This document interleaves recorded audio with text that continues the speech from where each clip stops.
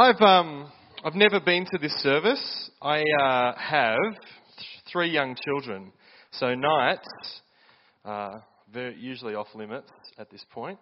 So it's good to be here because my family's away.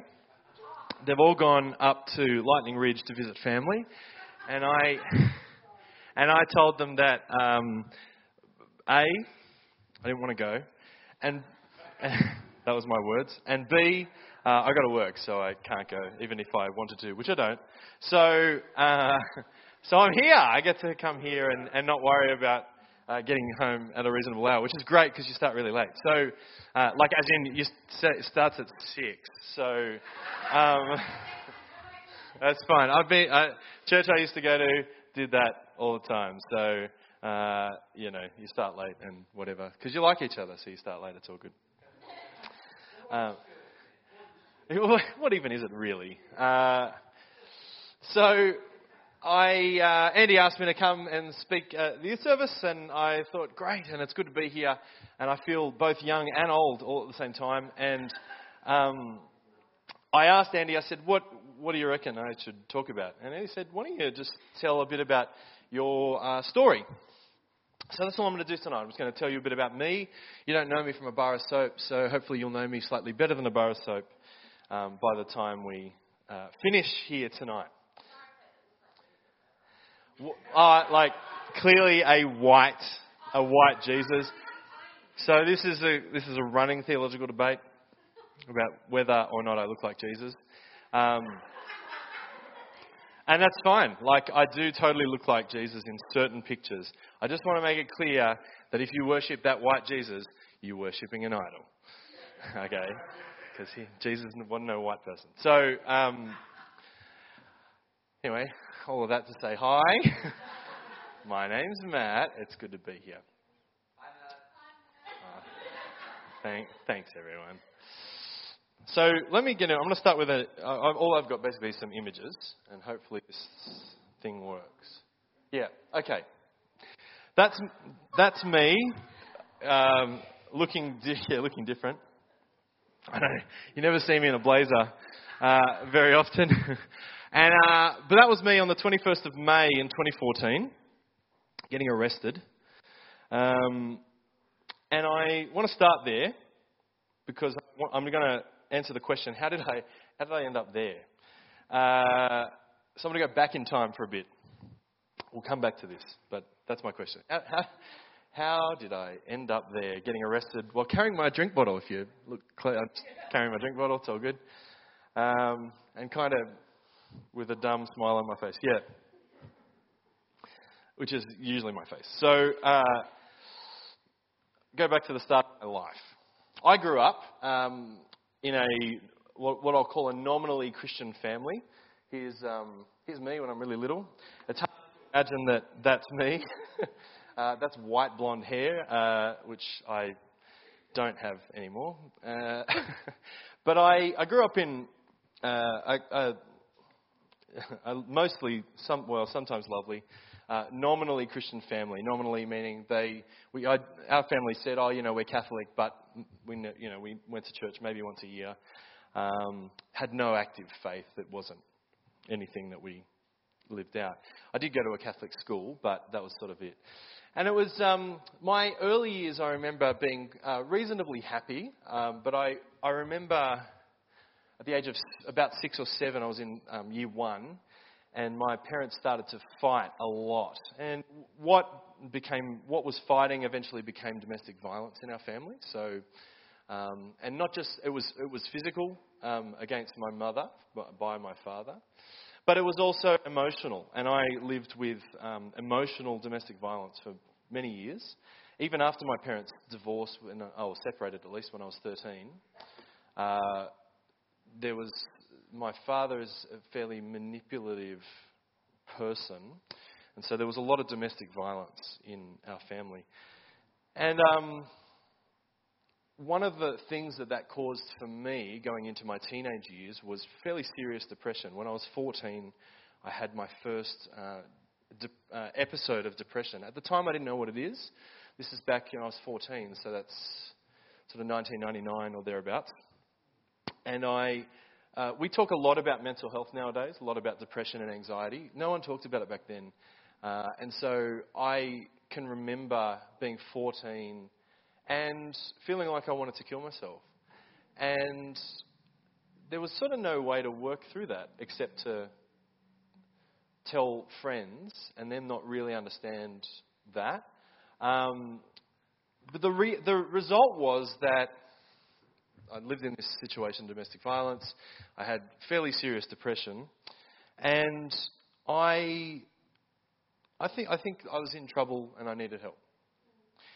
And in my life, I'd always believed in God. Like, I don't remember a time where I didn't believe that God existed.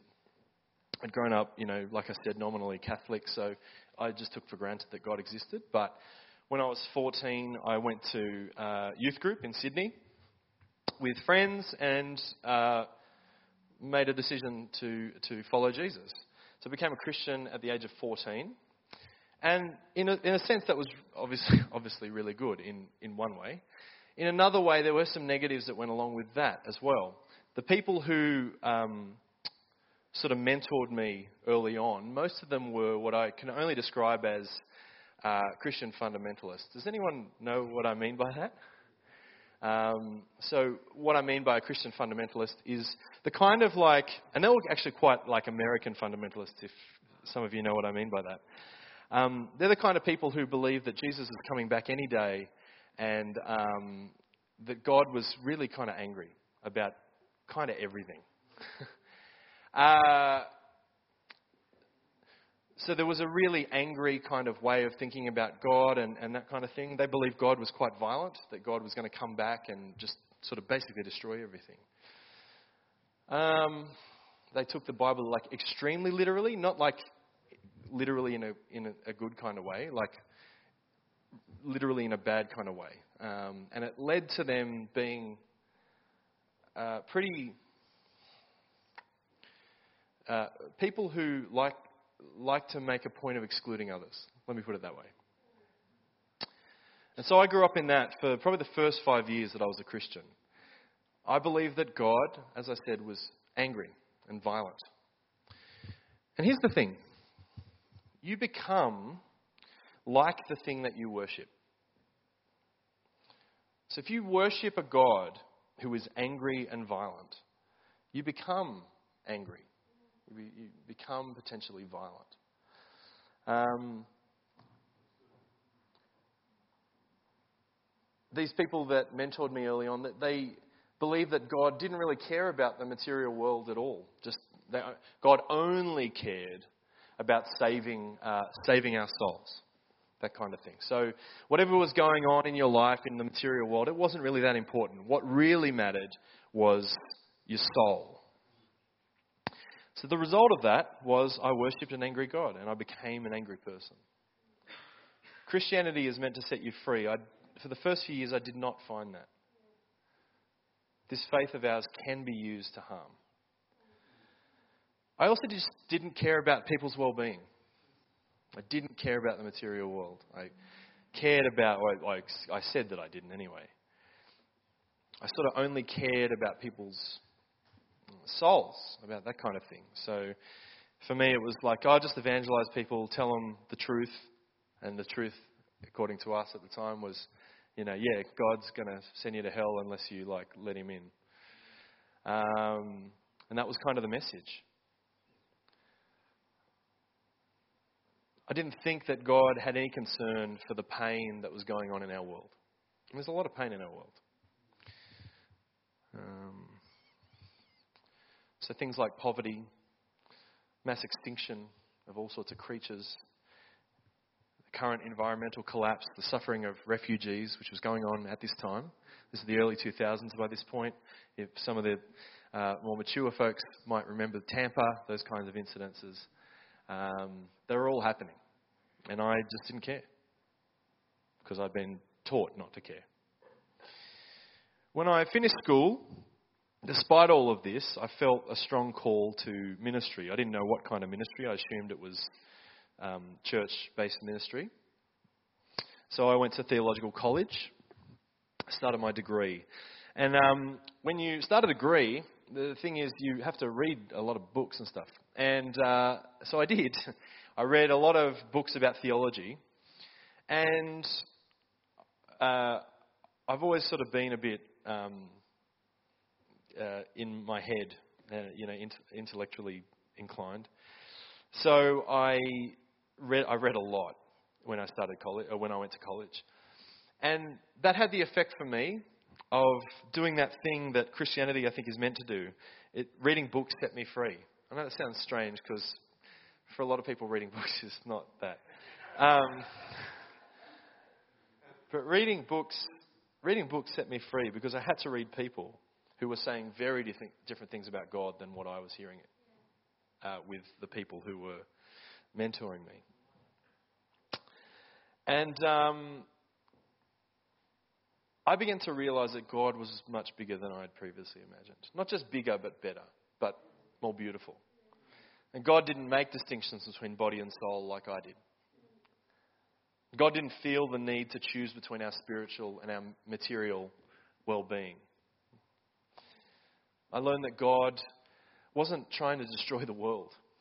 Wasn't going to come and just blow everything up, but that God was seeking to restore the world, to set things right. That was the process I went through. It was painful. Any sort of change like that can be really painful because you've got to confront all your old ideas and replace them with new ones. But I learned that God is a God of reconciliation and is reconciling all things in this world. In my early 20s sometime, I went to Cambodia on what we call an exposure trip. It wasn't a mission trip. We weren't going to do stuff. We were just going to meet people and learn and listen and shut up and hear what they had to say. And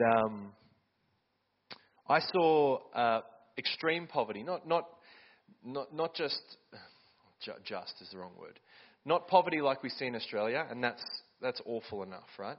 I'm talking about extreme poverty, people who earn maybe $1 to $2 a day, US, who haven't got enough to eat for their families. That kind of poverty.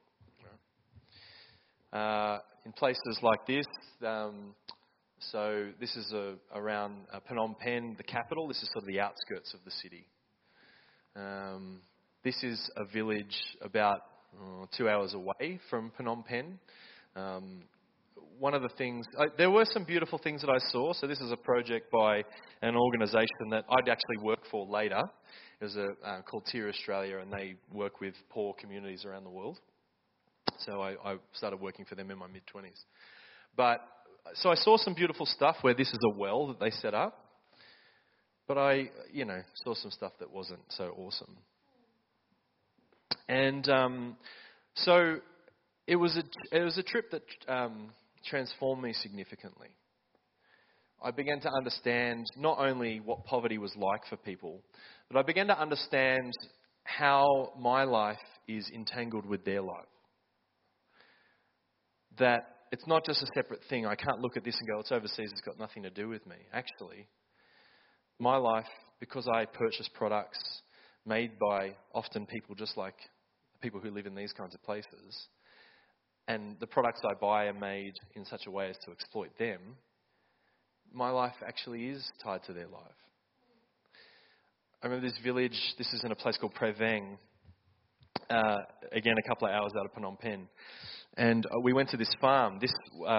That's a farm. It doesn't look like it much, but they grow things like coconuts. You can see some coconut trees there, and rice, that kind of thing. And I remember having this profound experience. It was one of those things that just changes you immediately. We were speaking to people who lived in this village, and I said to them, just tell me about your life. Tell me what it's like here. And I don't know what I expected them to say, but what they started to talk about was the fact that the monsoon was changing. Does anyone know what the monsoon is? Anybody? So the monsoon is like the annual rain. And they said, 20 years ago we could predict to the day when it would start and to the day when it would finish. We knew. Every year it was the same. And temperatures were, every year a little bit different, but they were pretty well the same. But over the last 20 years, we've noticed it's different. We've noticed that the monsoon starts later and it finishes earlier. And when it's happening, it is more erratic and it does damage to our farms. Now, when they told me this story, in my mind, the words climate change came to mind. But for them, they'd never heard of that. Climate change wasn't a thing for them. All they knew was that the weather's changing and it's harder to farm. And they showed me their farm and there's nothing there. Dad had a bad year. This trip was significant for me and my wife. We weren't married, actually. We weren't even together, but we were both on this trip. So if you're keen, just go on one of them trips. But that is not real advice. I just want to put a footnote under that. But maybe it is. So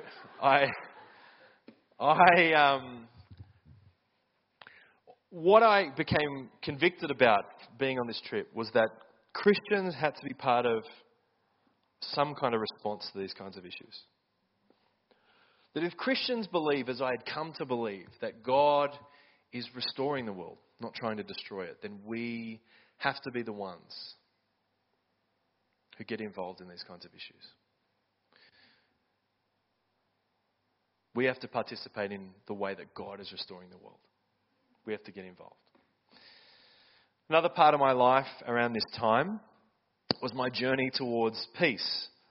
As I said, I had believed that God was actually quite violent, and that God would come and smite those who didn't believe or whatever. I don't know, something dumb. And but I began to see in my studies and just in my life through meeting people that in the scriptures and even in life, that the God that is revealed in Jesus is a God of peace, is a God of non-violence. That was a huge turnaround from where I'd been. I began to understand that as Christians we are called, as Jesus talks about, to be peacemakers, to be people who seek peace. And I became interested in non-violence and in learning to be non-violent, to be a peacemaker. And that's become to be something that's actually defined, I think, what I have sought to do with my life, is to try to be a peacemaker. And it was around this time that I married Ashley. And there she is. And we look really different to that. Well, I look really different to that. So when we got married, we had been on this journey together in the lead up to our marriage and after our marriage. And we made a very conscious decision that we didn't want our marriage to be just about us. That the purpose of a good marriage is that it blesses the community around you. And we wanted our marriage to be that. We made a very conscious decision that in our life and in our marriage we would seek to live out the radical faith that we were learning to embody. We wanted our marriage to be about that, the very center of what we did. And so we wanted to seek to be, as a married couple, a part of God's restorative project for the whole world. We wanted to find ways to combat poverty in the way that we live. We wanted to seek to live sustainably in God's creation and not treat it like rubbish. And we wanted to seek to embody peace in our lives. We wanted to try to be a presence of peace, not a kind of wussy peace that just sort of tries to stay out of everything, because that's not peace really.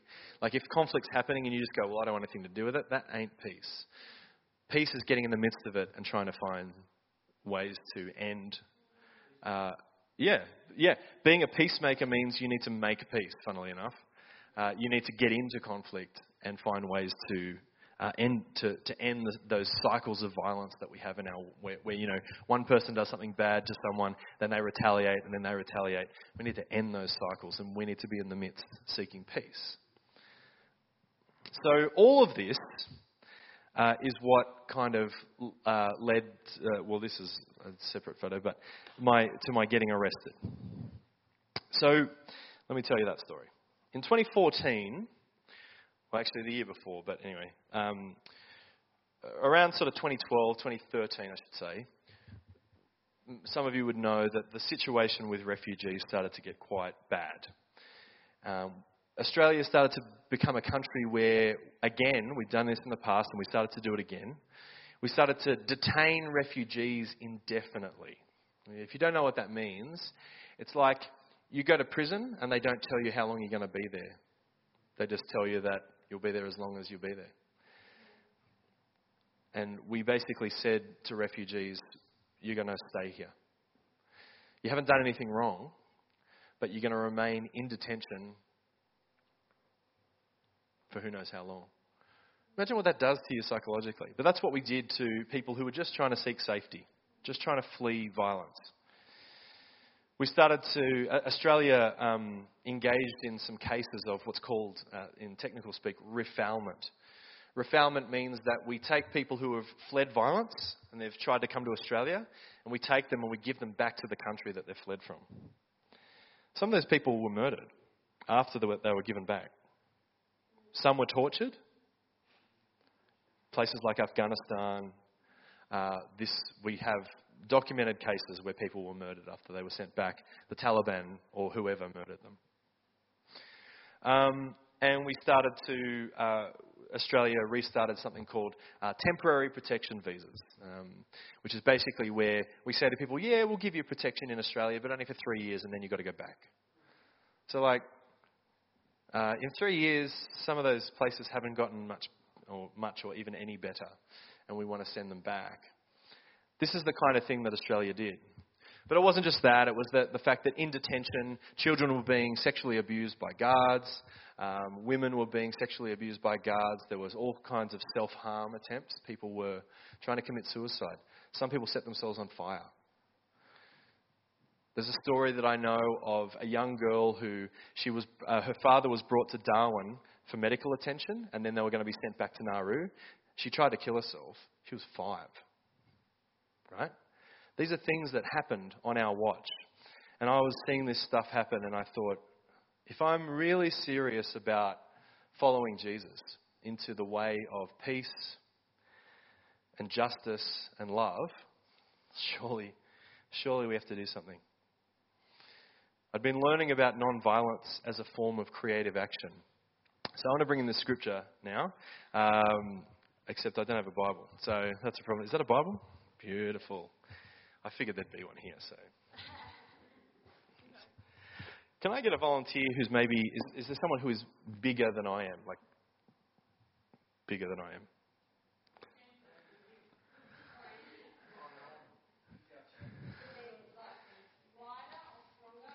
It's all right, I'll take it easy on you. No. I presume you want me out here. Yeah, please. Yes. Okay, there's a text in Matthew 5. It says this. Ladies and gentlemen. So yeah, it's all good. I just like having you next to me. But Got me closer. Yeah, no, that's good. I like it. So there's a text in Matthew 5. This is Jesus in the Sermon on the Mount, as it's called. And he says this, you've heard it said, an eye for an eye and a tooth for a tooth. Which means, what do you think? If somebody does wrong to you, you do the same amount of wrong back to them. Yeah. So, you do proportionate retaliation to them. Make sure you don't take 2 eyes if they take 1 eye. Okay? You've heard it said that, right? But I tell you, Jesus says, do not resist the evil person. If someone strikes you on the right cheek, turn to them the other also. What does that normally mean when people say, oh, you turn the other cheek? What does that normally mean? Yeah, just sort of cop it. Just accept being slapped and turn the other one and, don't make a big deal about it, something like that, right? Okay. Let's imagine a scenario. No, you're going to hit me. It's fine. It's fine. It's all good. Okay, so if James is going to strike me on the right cheek, which is my right cheek? Your right cheek? Yeah. Okay, and how are you going to hit me on here? Well, I would have to use my left hand, which I'm not used to. And just Okay, so you're not used to it. But imagine you live at the time of Jesus. If you know anything about sort of the ancient Israel in the first century, why would James not use his left hand to hit me? That's the wipe his backside. Yeah. Is that the reason why? Yeah. That is the reason why. You wipe your bum with your left hand. It's unclean. It's an unclean hand. You don't use it. All right? Okay. So that being the case, you can't use your left hand. How are you going to hit me on my right cheek? Okay. So you backhand me. So you do that. What does that usually symbolise? Just backhanding someone. Like as if I say that as if you got like heaps of experience. Right, you idiot. Yeah. Yeah. But what kind of aggression? Like, so what? Derogatory. Yeah. Dismissive.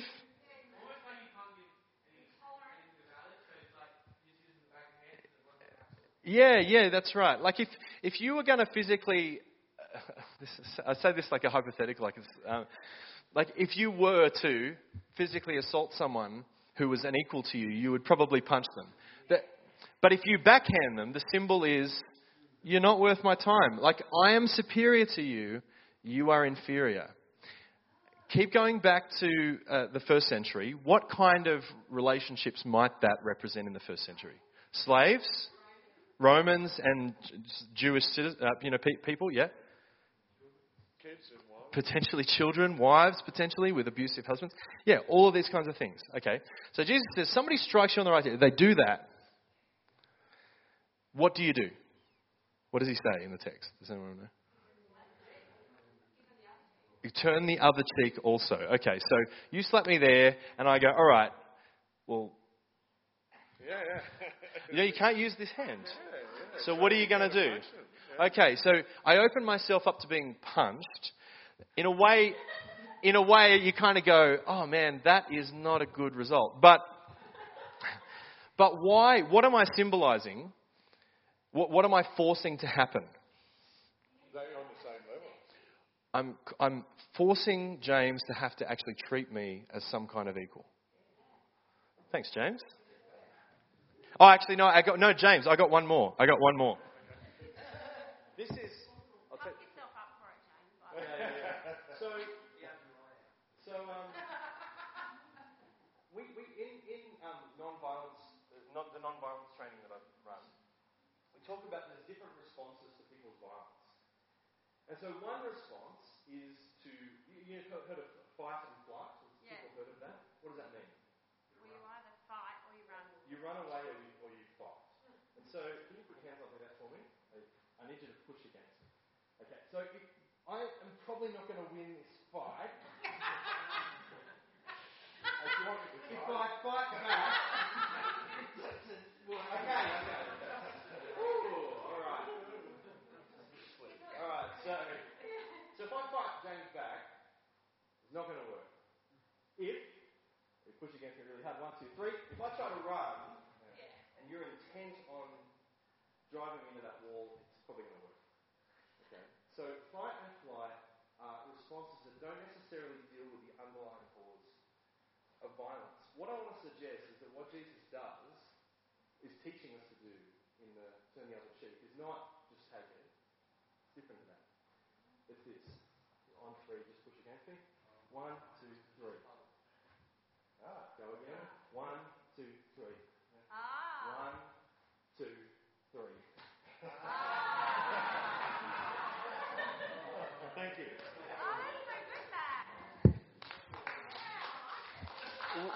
What I want to suggest Jesus is doing in this text is calling us to transform the conflict. So what's the next text? Does anyone remember what the next part of this text is? What is the example that's given?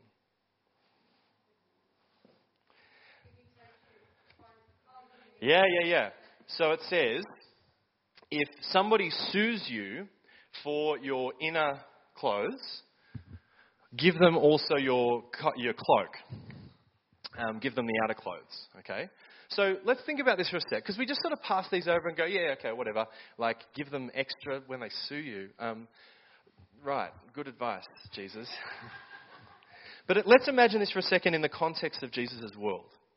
Jesus says when somebody sues you for your clothes, why is somebody suing you for your clothes?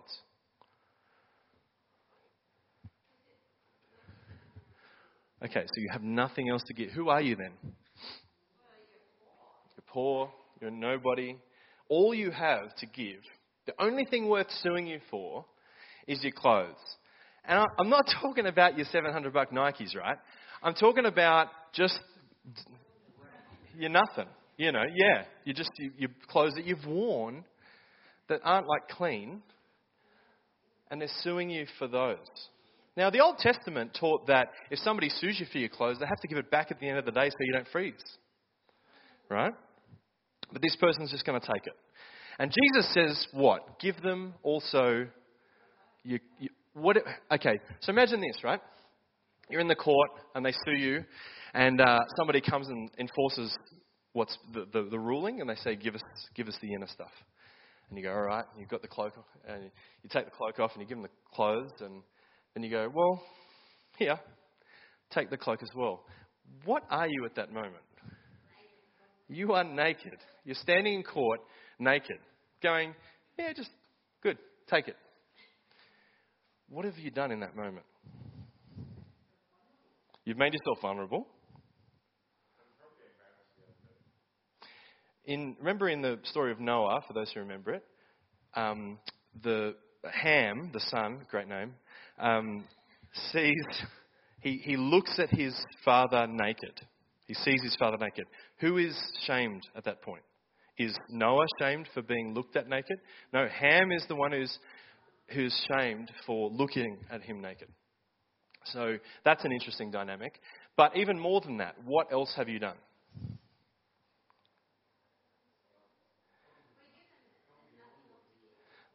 The way I want to put it is that you have... let me put this in youth speak, right? Because I'm super cool. They've pantsed you, right? But by you giving them all the clothes, you've pantsed the whole system. Because you've said, I literally have nothing, and this rich person has sued, because the only people who can afford to sue you, and even in the ancient world, are rich people. They've taken my clothes, the only thing that I have, even though they have more than they need. So I'm going to give them everything to unveil just how unjust this whole situation is. I'm going to reveal it for what it is, an injustice. That this is ridiculous. And so they pants you and you pants the system. And then finally, this is getting off track. I don't know what's going to do.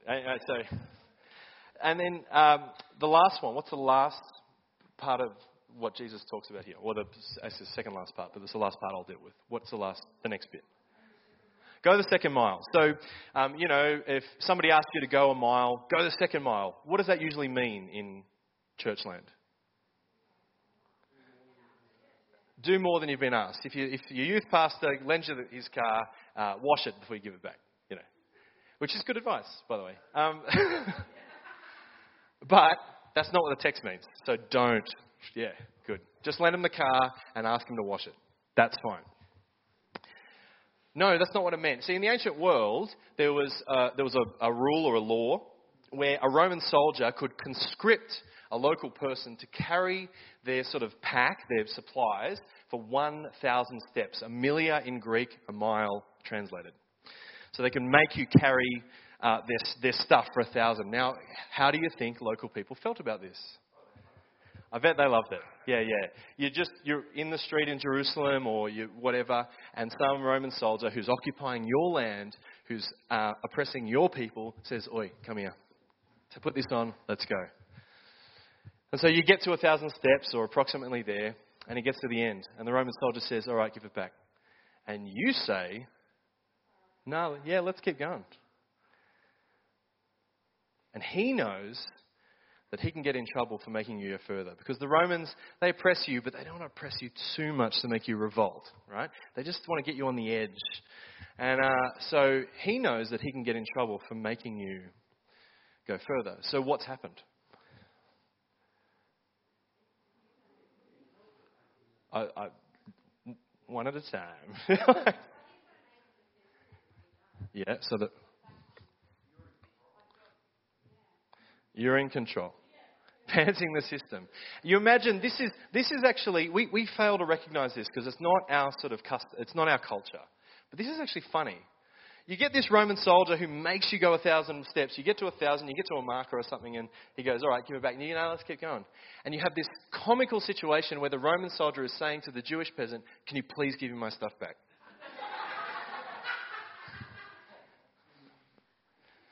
What Jesus is doing is teaching us, these aren't sort of things, oh, you have to do this. This is saying these are ways for you not to resist evil with evil.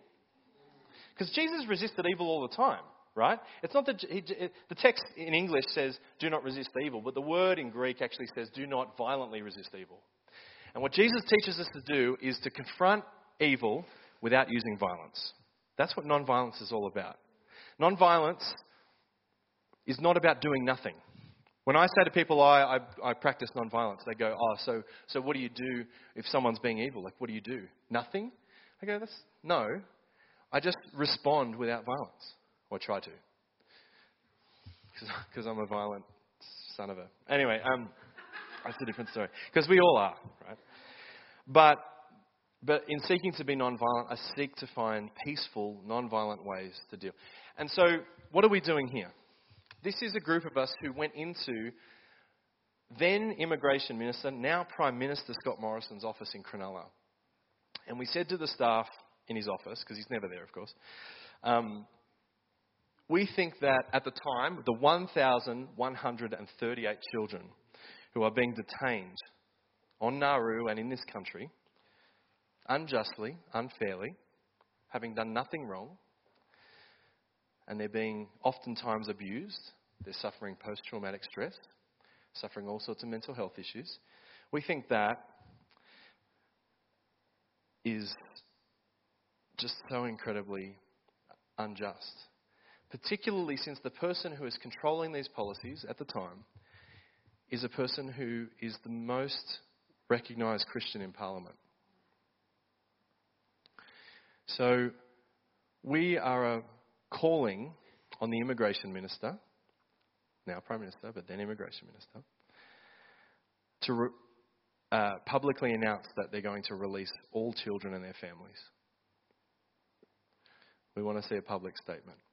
And we're going to sit in your office and we're going to pray, and we're not going to leave until we get that commitment. And so we did. We sat there for hours and we prayed. We sang. And eventually the police came and removed us. And 5 of that group of 8 were arrested. And without knowing it, we started a national movement. Because that was one action, which we thought would just be one action. By the end of 2014, there'd been 22 around the country. At this point, as in 5 years later, over 300 Christian leaders have risked arrest, and over 200 of them have been arrested doing these actions in order to call for people to be released from detention. We've done other sort of actions. This is us in Parliament House in Canberra. On June 17 was World Refugee Day, and June 17, 2015 was 10 years to the day that John Howard had publicly announced that they were releasing all children from detention under the original Pacific solution. And so we went in and we formed this group in the foyer. If you've ever been to Parliament House, you know the place. And we sang a song, and then we sat down and we remained silent. And we were removed, but that's sort of what we did. We've done heaps of other stuff. This was we held 56 actions in 1 week in 2016. There's me with Evie, for those who know her, when she's much younger. And that's at the office of Malcolm Turnbull, who was the Prime Minister back then. Anyway, long story short, we've held heaps of actions. And what we were trying to do was to publicly witness as Christians to the injustice of what people are doing. What our country was doing, I should say.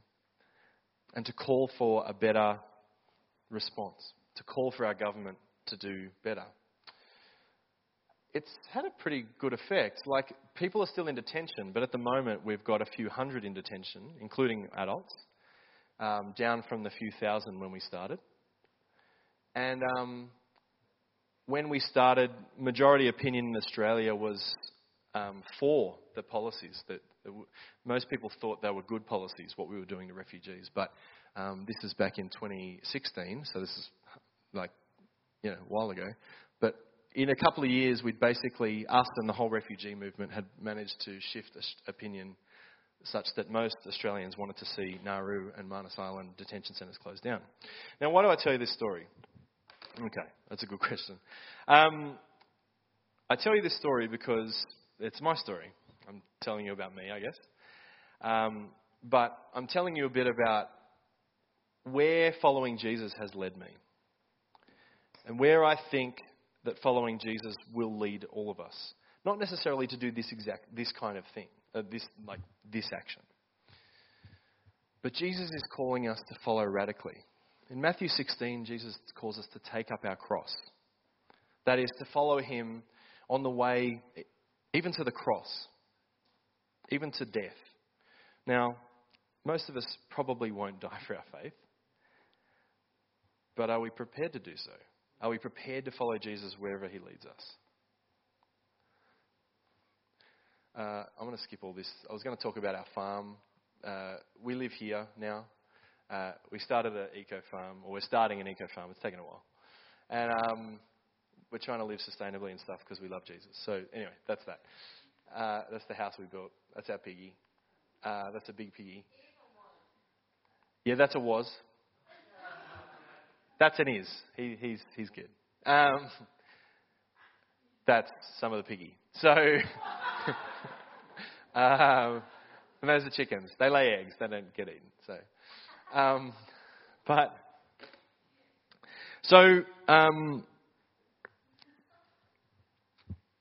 I tell this story in order to say that Jesus, a lot of testimonies are like, oh yeah, my life used to be so messed up and then Jesus came and made me better. Or unmessed up my life, made my life. And I'm like, man, my life is the opposite. My life was it's sort of messed up in one way and then Jesus just messed it up in another way. So, in a totally good way, because actually we need our lives to be messed up. Life as normal is just the worst. Living a normal life what does it mean? We live in a society where rates of mental health issues are going up because we strive for what's normal. And what's normal is oppressive. What's normal harms us. And we need, as a church and as young people and as Christians, whatever, we need to do something different. We need to represent some kind of alternative. And that alternative is following Jesus. And I'm not talking about just having a personal faith. I'm talking about following Jesus into love and justice and peacemaking and beauty and grace and truth in the world. And what that looks like for each of us will be different. But as a community, we build each other up to do those things, to be sent out in order to witness to Jesus in this world. This is the stuff I've done. I'll continue to do stuff like this. So, what does it mean for you to follow Jesus? Nowadays, I started a new job 7 months ago, working at the Baptist College in Sydney, and I run a program called Plunge. And Plunge is a 1-year program. It's for people who have just finished school, or mainly for them. And we take you for a year. And our job is to immerse you in radical faith. You do a diploma in theology, and we take you overseas to Cambodia, actually, for 2 weeks. I'm going this year. I'm going in about 6 weeks, taking our crew over. And we go all around Sydney. And we visit all sorts of stuff from homeless ministries to, we went to Lakemba Mosque. I took our students there. We visited a synagogue. We've gone to like aged care. We've gone to mental health places. We've gone to places for disability. We've done bush care, like bush regeneration. We do all sorts of stuff that you might not normally do in your life in order to ask you the question, where is Jesus in this? And is Jesus calling you to do something like this? I say that because, I've sought to try to follow Jesus radically in my life, and my job now is I get to teach other people to do that, which is great. But the other reason I say it is because if you are leaving school or you're under the age of 23, or because we take up to 23-year-olds, or you'll leave school in a couple of years, think about doing our program. Spend a year focused on just seeking to follow Jesus closer. Spend a year working out what does discipleship mean for you. Anyway, that's pretty well it. I am going to ask if there's any questions about anything that I've said. That seems like a good way to finish.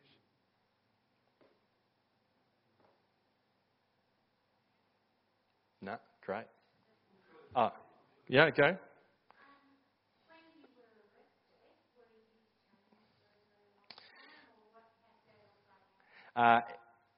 The multiple times I've been arrested, I've never even been detained.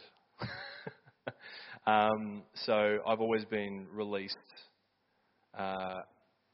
on the premises. I've always been removed and released. We've had people who have been detained, sometimes for long periods of time. And some of our folks have gone to court.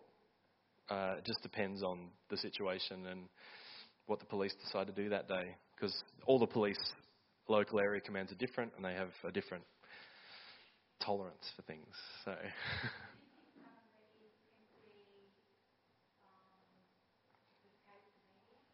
Say that again, sorry.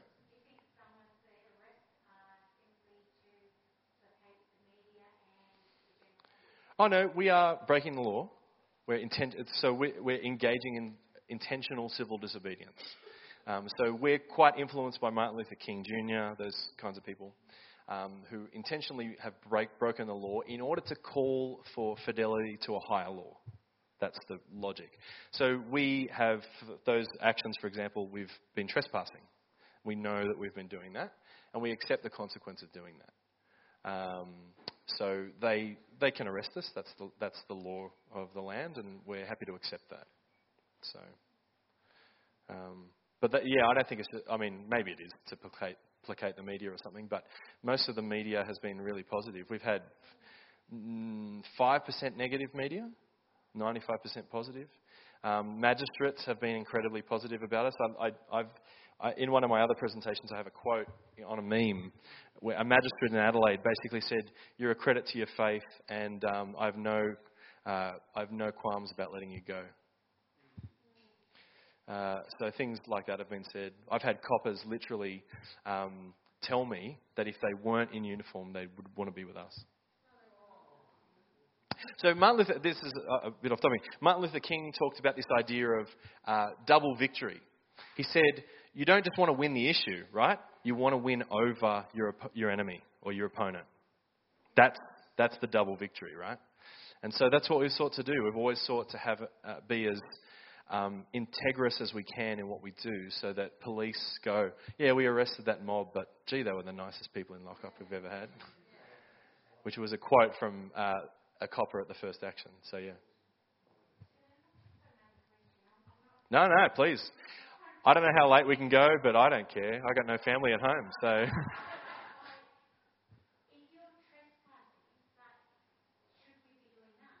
That's a good question. Yeah, that's a good question. So our first action at Scott Morrison's office was the 21st of March, 2014. We spent 12 months planning that. It took us 12 months to work it out. People thought, they just decided one day to walk in and pray. Actually, we took 12 months of discerning and praying and planning. And a lot of Christians have that reaction and say, oh, you're breaking the law, it's wrong. And I go, okay, I understand that, that's fine. I don't have a problem with people who make that decision. I don't feel that way. Because, again, going back to Martin Luther King, he talked about that they have the highest respect for law because they don't seek to escape the consequences of what they've done. So we're not, we break the law and then go and we'll cop whatever we cop as a result of doing that. That's just, you know. We had a group in Perth who were strip searched. That was not just. That's a different case. But I am convinced that we can appeal to a higher law. We can take seriously the law and break it in a conscientious way. Because we're not seeking to harm people. I mean, trespassing on what is essentially Commonwealth, it's complicated, but Commonwealth property in a way, does no harm to anyone, so that's important to us. And again, we're calling for something, we're calling a government who has broken the law, broken many international laws in doing what they've done, to account. And this is the clearest way that at the time we found to do that. Yeah. No, Morris, it's not surprising to me at all that politicians don't want to comment on us. Because as soon as they comment on us, they draw attention to us. However, the media has drawn plenty of attention to us. So the fact is, this is getting into messaging, like strategy now. It's a bit boring. But even though we're doing these actions, when the primary audience is not even the politician. We are calling them to do the right thing, but we're quite aware that they won't. Or they're very unlikely to. We're speaking, our aim in that first action was to speak to you, to the church, to say, we need to do something better than what we've done. And the more people who get involved in these kinds of things, the more people who speak up, the more people who share stories about us and say, hey, these guys did the right thing, the more public opinion changes. And that's what we've been seeing. That's our aim. That's what we've been doing. So it depends. No, it's not that many. In terms of a police officer telling me that I'm actually under arrest, twice. In terms of actually being removed from things, a few more. Yeah. I've never. No, you can, but I've never received one. No. Oh, sorry.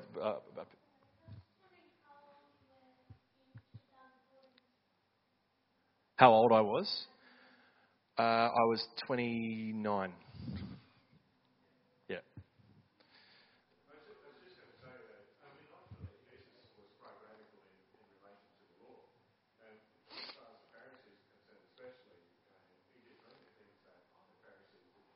Yeah, that's right. This is like when I talk about radical faith, let me put it this way. Jesus was executed as a criminal of the state. Right? Do you know why people were crucified in the first century? They weren't crucified because they went around telling everyone to love one another. They were crucified because they were seen as rebels. Now, was Jesus a violent rebel? No. He explicitly repudiated violence. He said, no, violence. Because, Peter does the sword thing to the ear and he goes, what are you doing? That's not how we roll in the kingdom. My translation. And that's not how Jesus does it. But he is a threat to the order of the state. They are scared of him. And that's why he's crucified. So, yep. It's getting late, and I've talked for way too long. So, thanks for having me. And yeah, I probably should have said that. So, when we did that first action at Scott Morrison's office, 10 minutes before we went in, we went, okay, so it's called Love Makes a Way. That's the name of our movement organisation thing. And people think, how'd you come up with that name? And I tell them the story. I go, we're about to walk into Scott Morrison's office, and somebody goes, hey, what's our hashtag? And we went, oh, yeah, that's a good idea. We didn't have a name. We didn't think we would be a thing. And we were like, oh, okay, hashtag. And one guy, he was a Hillsong guy, And he had on his shirt, he'd skipped out on colour conference. He was supposed to be serving because he was a college student. And he came and did our thing. And he had the colour shirt on and it said, love is on the way. And he went, oh, love is on the way is pretty cool. And one of our people said, oh yeah, what about love makes the way? You can tell a lot about my brain in my response to that. I went, yeah, that's really good. Except if we make it love makes a way, we cut out 2 characters on Twitter. And And that was how it came about. So, love makes a way. Because love does make a way. Not like sappy love. Not Love Actually Love. I hate that movie. And I've preached a sermon in which I addressed that movie. So I'm ready to debate it. And but fierce radical love that seeks to treat the other in a way that we want to be treated, but that also calls the best out of them. When Jesus tells the rich young man that he has to sell everything he owns, Mark says he looked at him and he loved him. And then he tells him, sell everything you have and give it to the poor. That's love. We treat people better than we want to be treated, but we tell them the truth in love. Amen.